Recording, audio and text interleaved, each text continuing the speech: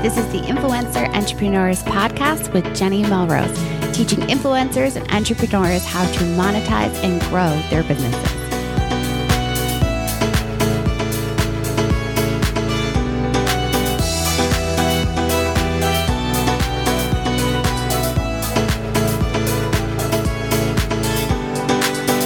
This is episode 13 of the Influencer Entrepreneurs Podcast. Today we're talking to Katie Widrick of MakeMediaOver.com, whose expertise lies in HTML code and SEO, which both absolutely scare me to my core. We're chatting all about optimizing your content for SEO. She's also offering a free email course and shares a fascinating strategy on how to use Pinterest for optimization. I also wanted to take this time real quick, guys, to remind you to make sure that you are a member of our Influencer Entrepreneurs Facebook group, where we love to continue the conversation that is happening about the podcast. So be sure to request access to our group. You can find it over at jennymelrose.com. Up in the corner, there's a tab that says Community, and it'll take you right there. All right, here we go. Okay, guys, we are going to dive right into this today. I am here with Katie Widrick of MakeMediaOver.com. How are you, Katie? I'm great. I'm so excited to be chatting with you, and I'm such a big fan of your podcast. It's always a thrill to be invited to be a guest on something you so appreciate as a listener yourself. Oh, thank you so much. I'm so excited that we finally get a chance to chat and talk. We have some mutual friends with Nicole, Danielle, Katie. We've kind of went through beforehand. It's a great community of really inspiring female entrepreneurs, and I love that you're showcasing them. And yeah, it's always fun too to hear the voices of people that you mostly know online, and trying to put the face to the voice to the content is always a real joy. Yes, no, and I think that's part of one of my favorite things about doing the podcast is that I've also put in the fact that I have the video as well, so people can get to see, like, put a face to the name and watch all the crazy facial expressions that I have a tendency to make. Yes, or the funny hand gestures that I'm always trying to, like, Katie, remember, keep the hands in your lap, keep them crossed. People don't need to see your wild gesticulations when you're talking about optimization. I love it. Oh my goodness, too funny. All right, so tell my audience a little bit about what it is you do, your past experiences, so we can kind of put it all into perspective. Sure. And I'll try to keep it short, because I know that all of us who are in this business, we really, in very rare cases, did we end up where we thought we were going to end up when we started. My background is actually in television news. I came up through college with a broadcast journalism degree, always thought I would be in the newsroom. I always had a real passion for informing people and trying to teach them and hopefully tell them a story that inspired them. And I still work in journalism and in television in some of what I do. But what I found over the years is that passion that I had for teaching people was really about solving their individual problems. And so I launched my own blog in 2007. Yes, I'm an OG blogger from way back, and I started on sillytatertot.blogspot.com. So I've come a long way from that terrible name and platform to what I help people with today. But over the last decade or so, I have really kind of understood that there are people who have great stories and great perspective and great product ideas, and they need to get them out there. But sometimes, most of the time, the technical stuff is really scary. And I have always hated when people are afraid to launch something because they don't want to do it wrong, or they're afraid something will break. And so over the last few years, I've really shifted from wanting to blog about my own experience, my own personal story. And I have found a sweet spot, I hope, in helping other people who have great content, teaching them that it's okay to experiment, showing them what happens when a blog post breaks, or, teaching them how to do better through search engines. I have created Make Media Over from a side hustle to a full-blown, full-time, full-income job, really doing what I've always been passionate about, and that's just making the scary stuff less scary and making it as user-friendly as possible, because there is a lot of jargon and there are a lot of gurus and six-figure ninjas that will talk to you about funnels and optimization and this, that, and the other. And I just think, there's enough of that, and it's great to have those big picture ideas. But sometimes you just need to sit in front of your computer and say, well, what does optimization even mean? Or how do I start a Facebook page? So that's really what I've created my company to do. I love that. Especially as someone that is afraid of the tech side and often feels like I can't move forward because I don't know how to do this. It's unbelievable. That word fear has always resonated with me because, I said to someone the other day, I said, it's just code. It breaks. We fix it. It's just code. And I think, maybe it's too simple to say something like that. But, I think in any business, if you are afraid to try something because you might fail at it or because someone else is already doing it better or you're not quite sure how to do it perfectly, you really can find yourself totally stuck.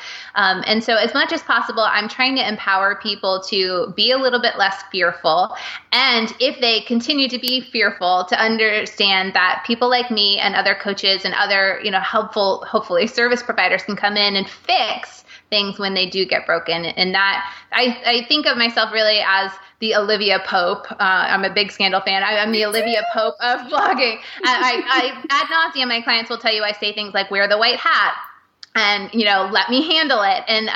And even as silly as that sounds, again, I think the idea is just, bad things will happen. You can't be afraid of that. If you have a business idea or a blog post you want to write or something you want to do, go do it. And the worst thing that can happen is it's not as successful as you wanted. You fix that and you move forward. And that's really what I hope to do, is to make people less afraid, to empower them, to teach them these little things that can often be overwhelming and scary.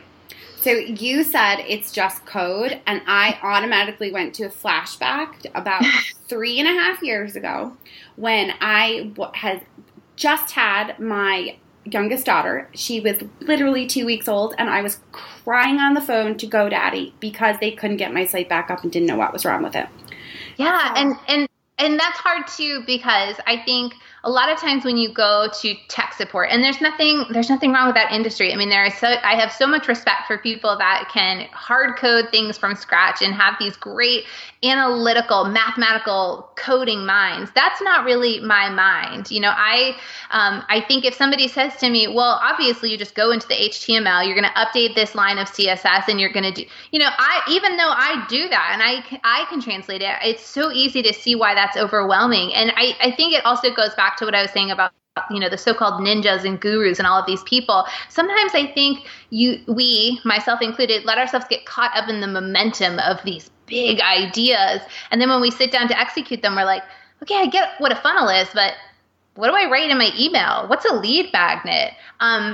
And so I think, for better or for worse, there are great tech people that can fix it and that can try and explain. And then there are great people who have creative ideas and minds and stories to tell. And that middle part is where I'm hoping to step in. And I often do think of myself as a translator. So I have clients that will come to me all the time and say, my host says I have an overage of my computer resources. What do I do? I mean, that's terrifying. Or they'll get a tutorial link that has things like that just make you think you're going to be, writing code from scratch. Really, it's almost always as simple as, what they mean by this is step 1, step 2, step 3, and let's do that together. And that's really what I have tried to do, and try to work one-on-one with people so that when I get those panicky emails, the first thing I say is take a deep breath. It's just code. Let's go in and fix it. And there's really almost nothing that can't be fixed. And if it can't, you move forward and you learn from it. Right. Yes. I'm going to have to repeat that to myself often, just code.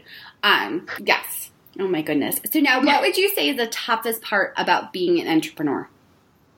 That's a great question. I mean, any given day, I'm crying about something. I think from my perspective, when you are passionate about what you do, sometimes I think it's hard not to take everything personally and to take a step back and keep your business hat on when really you're still, at the end of the day, that person, that is trying to do a great job or is trying to be successful. And so sometimes that manifests in, a product launch or a blog post or something that you've done that just, it falls flat and you're not sure why, and you take that personally. Is it that I'm not as good as the person next to me? Is it that people didn't like my writing, my photo? Am I not sharing quality, interesting content? We internalize that. I do. And then, you could use that in any industry. So I think not taking failures personally and not falling into the comparison trap, that's number one. And then the other thing, at least for me, is that elusive work-life balance. And you mentioned Nicole. Nicole Culver is a great friend of mine. I lean on her a lot for, we sort of trade mentor roles. One of us will be having a tough day and talk to the other, and then the next day it's reverse. And I think you have to have a community of like-minded people like that you can whine to and cry to and not feel like you're, complaining about this great gift that you have of your business. But I was sort of saying to her that, I think the struggle is always wanting to not just perform, but overperform, and dialing that back so that you're not making promises that you either can't keep, or that to keep them, you then have to take time away from your family, or you find yourself working till midnight, or you find yourself taking Saturday mornings to work. That work-life balance, as much as I hate that phrase, is the thing that I think I struggle with most. That's a long-winded answer to your short, very quality question, but those two things, and I don't know any entrepreneur who's in it for the long term that didn't get into it because they saw a need. And certainly we are all, at the end of the day, business people, and we do what we do because we think there's a revenue stream. We think there's an opportunity to build our brand and make money. And I don't have any problem with that, but I can't think of anyone in my circle that did it just because they saw that bottom line. They did it because, yes, there was this supply and demand, but they had the expertise, they had the passion. And that's the thing that does have us working till 9.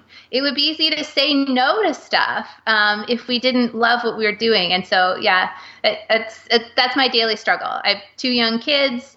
I have multiple hats that I'm wearing. I have all these clients that I don't want to let down, but I still have to take care of myself. And I can't do a good job for myself or my family or my clients if I don't try to keep some breathing room. Yes. No, balance is definitely, I think, the biggest thing that I hear from most people that I interview. And it's also my biggest thing. It's just, I have one that I'm running to the doctors this afternoon. It's just, it's crazy. Yes. And I had to cancel on you last week because I had a sick. Well, the other one was sick. Mine is sleeping right now with a sinus infection, and I had to. It's like she's 15 months, and I looked at her in the face and I said, "Listen, I need you to take your nap on schedule today because mommy has work to do." Yes. Thankfully, she's understanding and complying with that. But yeah, it's really tough, and I guess to me, that's the other thing that I have done well over the last couple of years is I've understood that there are always going to be other clients. You have to find the people that you truly, in your heart of hearts, want to work with. Yes. That you can help, but that will understand when you say, my kid has a fever of 104, I can't chat today, or my house is a mess, or, I screwed that up. I'm really sorry. It wasn't negligent. I'm going to fix it, but this is what happened. Those are the clients that I love working with and working for because they understand that, yes, I'm a business person, but I'm a person first. And they're always very gracious. And the very, very few times that I've been unhappy with what I do, I know that it's because I chose clients that were not a good fit, or I took on projects that in my gut, I knew were not right for me or not right for that client, and I took it on anyway, and lo and behold, it didn't go very well. Yeah. And I think, too, as far as when we're talking about, like, it being a full-time for us, where we are home and we are trying to juggle the kids and try to get that balance, but then I remember back to when it was a side hustle, and I was doing it literally just at night because I was a full-time teacher as well and still had 2 kids at the same time. And I just kind of puts it back into perspective. I'm like, okay, I can choose to set this time aside and to have clients that understand that this is who I am and this is the way my business is going to have to run at this particular point in my life.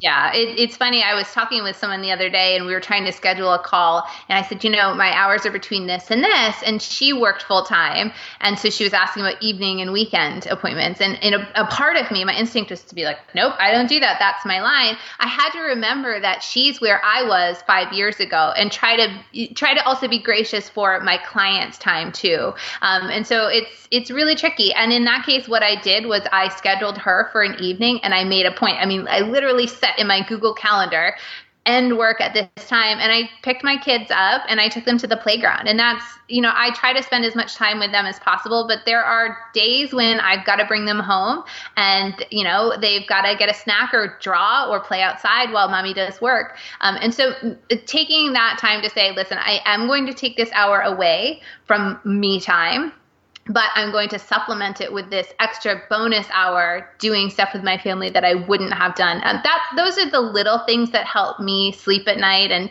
help me kind of feel like, even though I never feel like I'm doing everything well, I at least on those days don't feel like I'm failing at everything either. Right.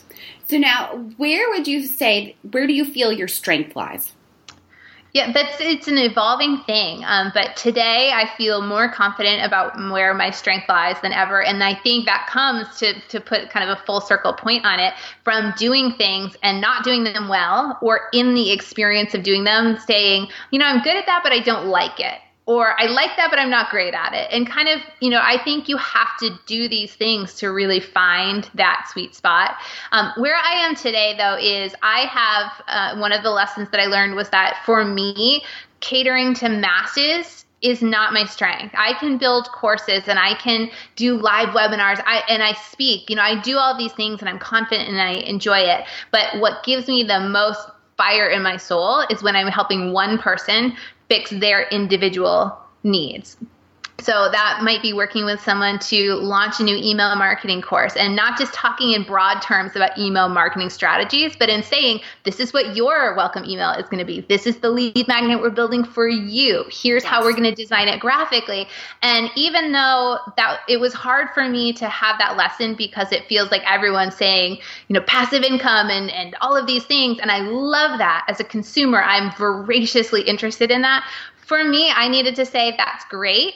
They're serving those audiences already. I need to be the one that sits with Jenny and says, okay, your site got hacked. Let's fix it. Or let's talk about how to market your new ebook and let's come up with a strategy. The strategy that I come up with for you or this other client is not going to be something that I can repeat and reuse. So it seems inefficient, but I do think that's the underserved audience. And that is what really, again, sort of lights my soul on fire when I get an email from one client saying, I just launched the ebook. I already got 10 sales. I'm so excited. Thank you for your help.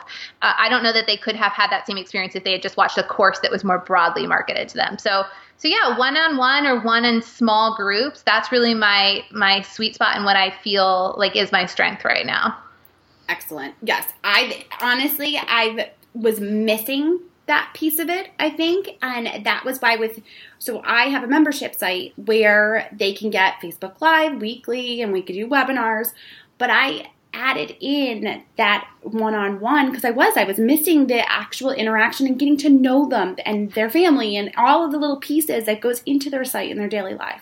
So yeah. I definitely feel that need as well. It's definitely something that's there for sure. So now let's get into the whole SEO because yes, people hear SEO scary. And it I know. Yeah. Again, going back to what we said at the beginning, I think people are more scared of SEO than just about anything. And I think it's this feeling that there is some right or wrong way to do it. And a lot of the history, I imagine, comes from SEO being used as a term or a verb, this high level thing that you had to get certified in or you had to be doing for 10 years. And who knows how algorithms work. And that is, there are a lot of nuances to search engine optimization, just as there are nuances to email marketing and building a Facebook community, creating great graphics. I think you could say across the board, anything that is connected to online marketing, there's sort of like the big picture, and then there are all of the advanced steps that you can do to nudge the system more. That's SEO, because to me, at the end of the day, SEO is simple. SEO stands for search engine optimization, and the idea is people are going to search engines to ask questions and look for answers to their problems.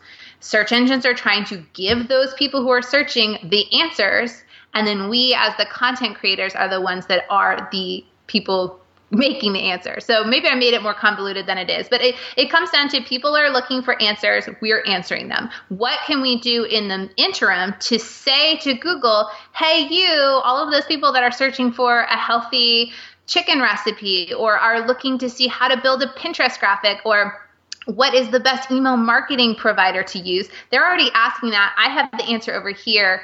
Can you please put us together? That's what SEO is.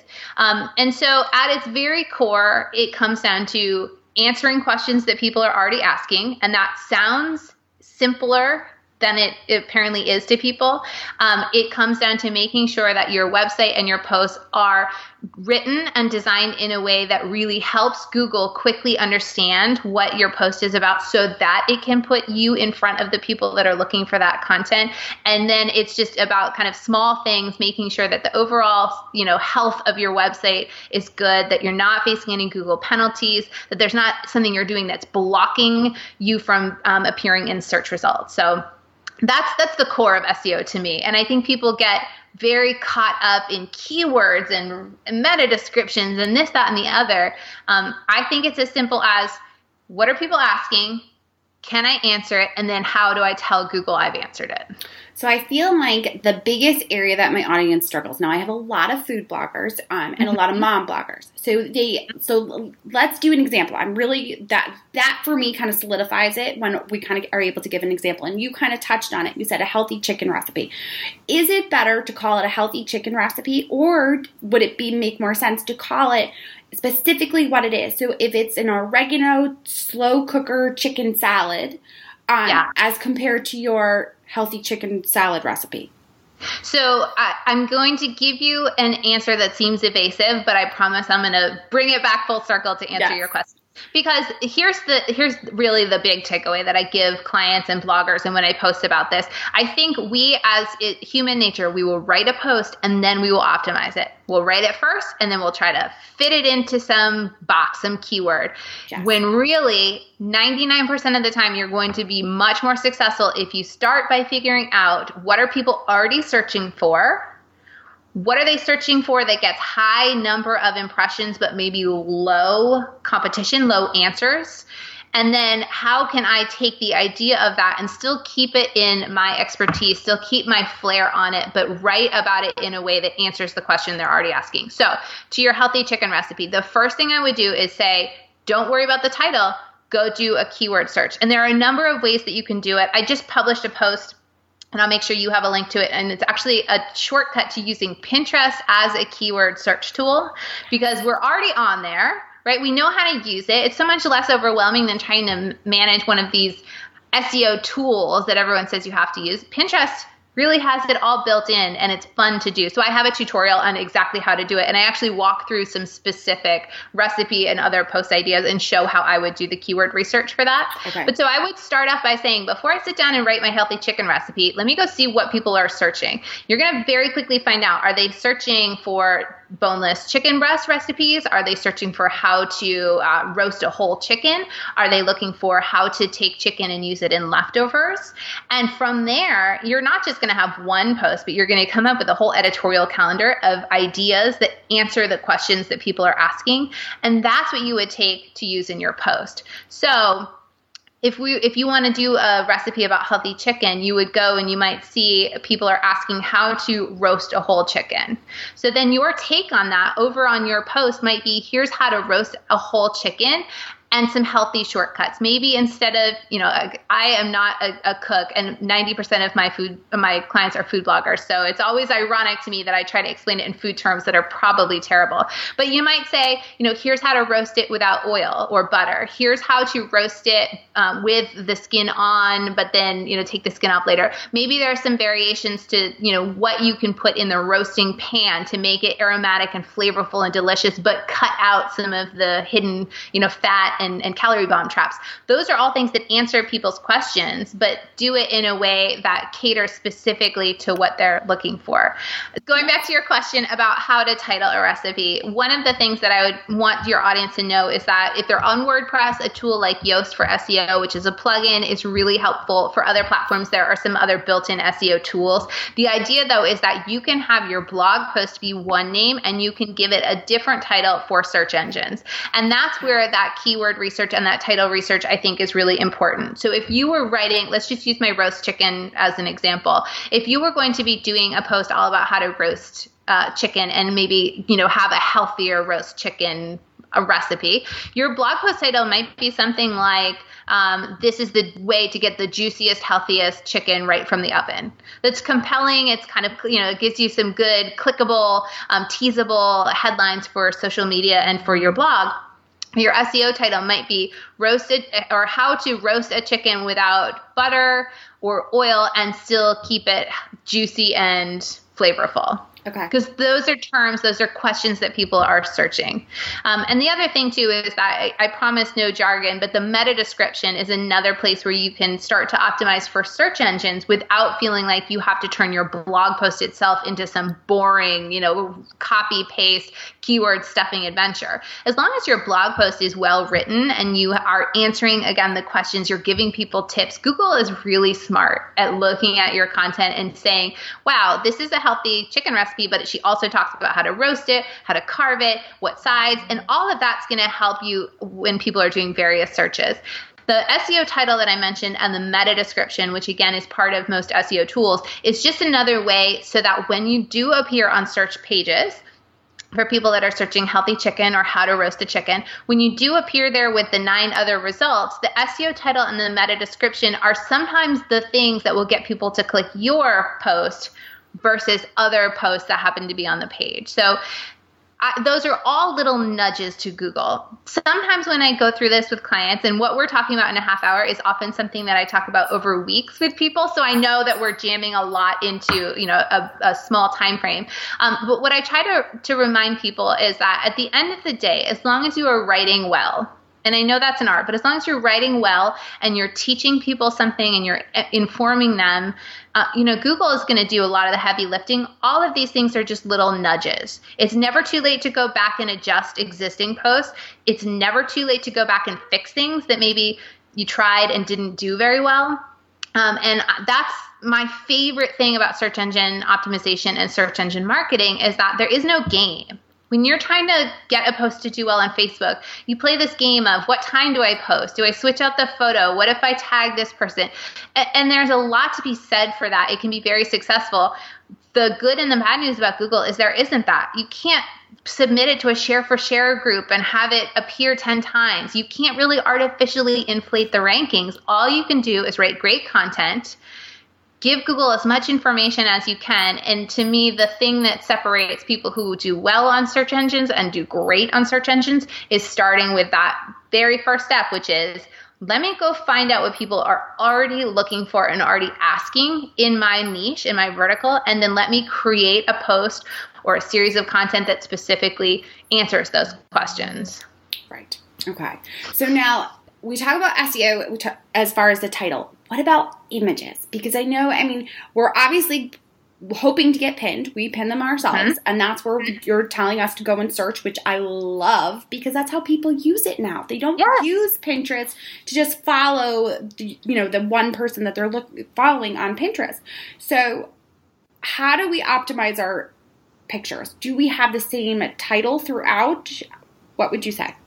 Yeah, so one of the things to keep in mind about optimizing images is that, while there are many reasons to do it, the big one for me is that more people than you probably imagine actually search Google Images looking for content. Yeah, so you might, going back to our healthy chicken recipe, you might not just search Google, but you might search Google Images for healthy chicken or how to plate chicken or how to create a beautiful chicken roast for Sunday dinner. Those are all search terms and queries that people might put in. Even if they are not actively looking through Google Images, sometimes Google will just present them with the image strip at the top. And so what happens a lot of times, if we sort of take off our influencer and content creator hats and put on our person who uses search engine hats, if you think about that, if you see a beautiful plate of chicken, your instinct is going to be to click on that photo, and then on the photo, it says visit page.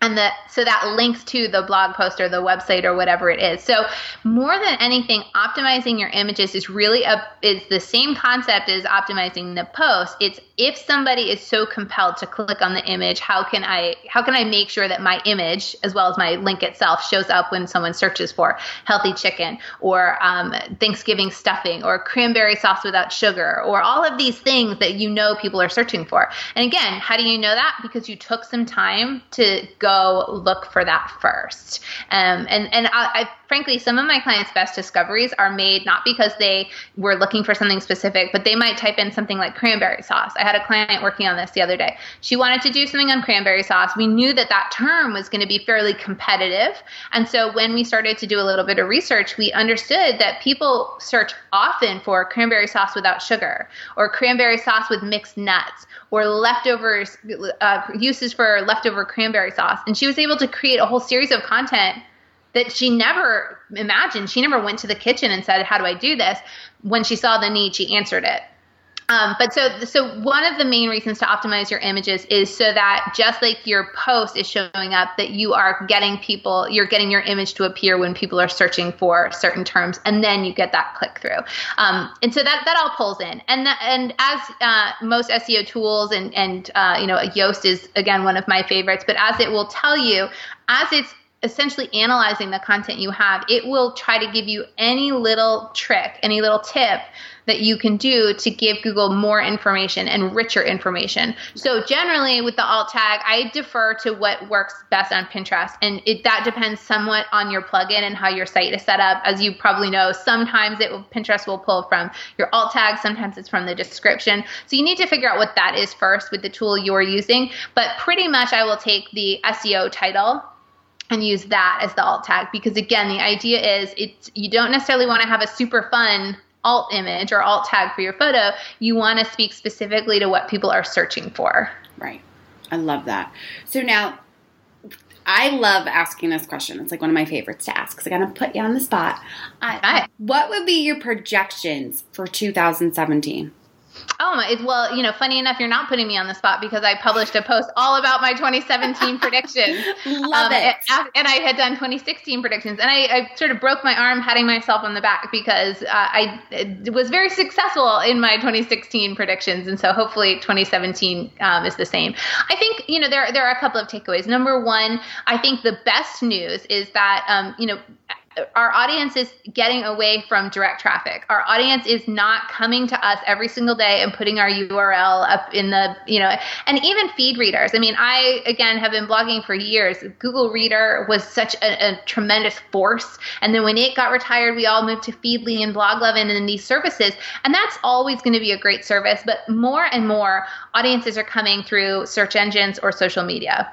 And those are not sticky, loyal audiences. Those are not sticky people. They weren't coming to browse a beautiful deep library of recipes. They were looking for healthy chicken. They got it, and now they're going to go to the kitchen and make it. So I think embracing that as an opportunity, if you maybe started more recently, or if you have not had the tremendous page views that your neighbor has, this is a great opportunity to say, while they're still relying on their direct content, which we know is going to continue to drop and drop and drop, I'm going to lean in and make sure that I'm spending some time on optimization for search engines. Make sure that I am doing what I can to get pinned or to show up in Pinterest's feed. Those are the opportunities, I think. And I do think direct traffic is going to continue to just dive bomb, for better or for worse.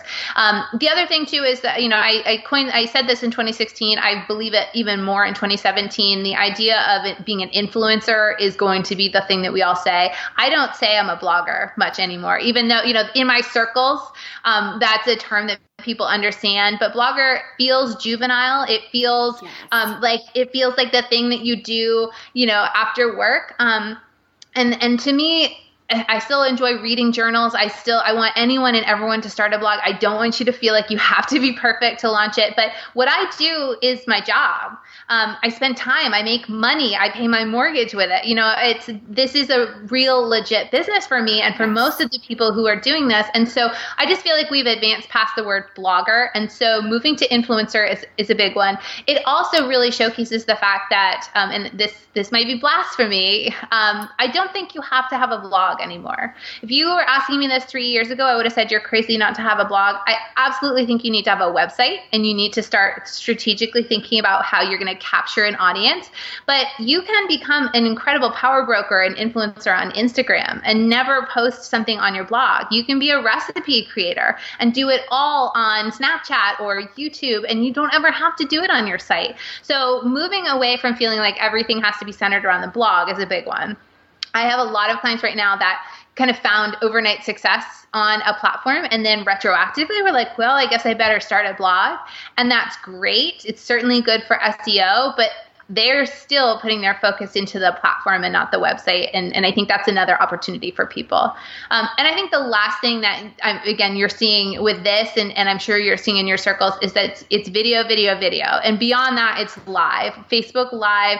I mean, I remember like Periscope, 2 years ago, I probably would have told you Periscope is where you had to be. And then that shifted to Snapchat, and now it's Instagram stories and it's Facebook Live. And so the tool itself is going to change. I mean, by the time someone is listening to this, who knows what one of the platforms will have done. If you can embrace the fact that you have an opportunity to really be forward and on the cutting edge of video production and live presentations, I think you will find a lot of success, and brands are going to be clamoring for that. That's absolutely the case.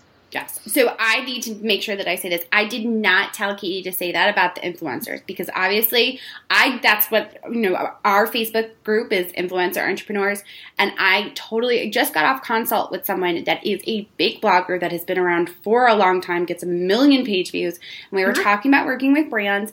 And that was one of the first things that I noticed that she was doing. She's calling herself a blog. And I said that to her, and I felt kind of funny, but I was like, yeah, you're not a blog. Like, you have a business. You're huge. You have to own it. Like, it's past that point of it just being a blog where people kind of, you say blog and it does. It gives that unprofessional kind of like, oh, she's just on the side, staying home, sipping her tea and writing. Right. Or people, I think, still think of blogging as what it was 5-10 years ago. And that's, we all posted 3 times a day. Here's what I ate. Here's how I worked out. Here's what I wore. And you know what? I mean that lovingly. Man, that was my bread and butter. I thrived on seeing what other people like me were doing. I got to know some of my very best friends today because I was following their "what I did today" posts. That's the foundation of what we started, but that's not what blogging is today. And again, it goes back to this, I think, fallacy that people still think they have to do those types of posts. If you're a new blogger and you want to talk about your life and you want to journal,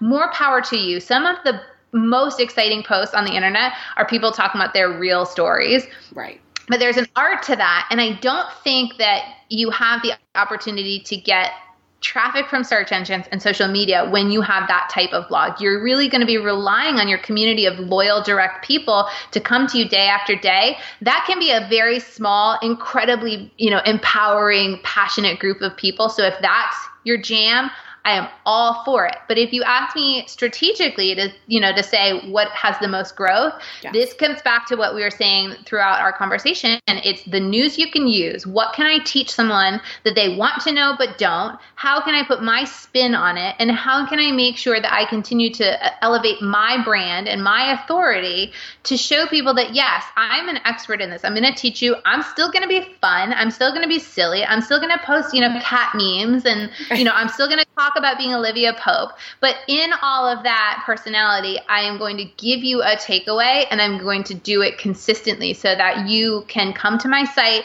and find great stuff. But more to the point, as you need things and you search, I'm going to pop up.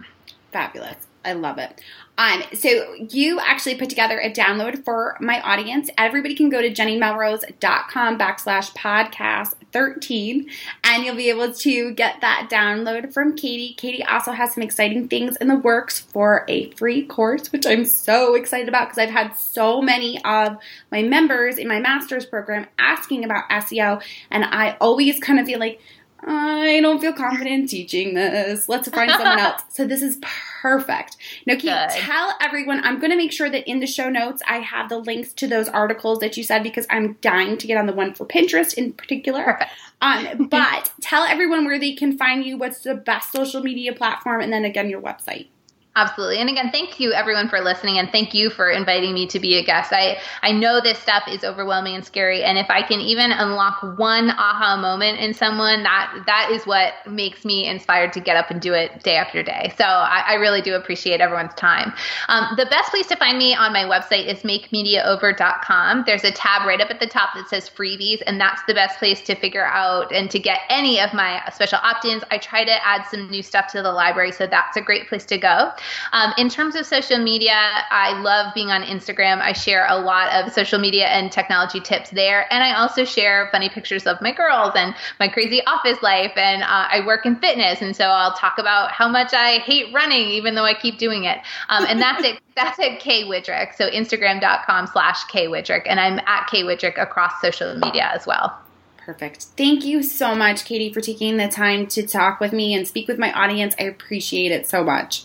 It was my pleasure. And again, I am such a big fan of the podcast. So I am excited for 13 and beyond. And 13 is a lucky number for me. So it feels like kismet that you invited me on today. Love it. Thank you. Thank you. All right, guys. Well, there you have it. We dove in deep into SEO and keywords, and you all managed to survive. More importantly, so did I. Because honestly, I wasn't so sure starting out the conversation. Always scares me when we start talking about SEO and keywords and HTML code.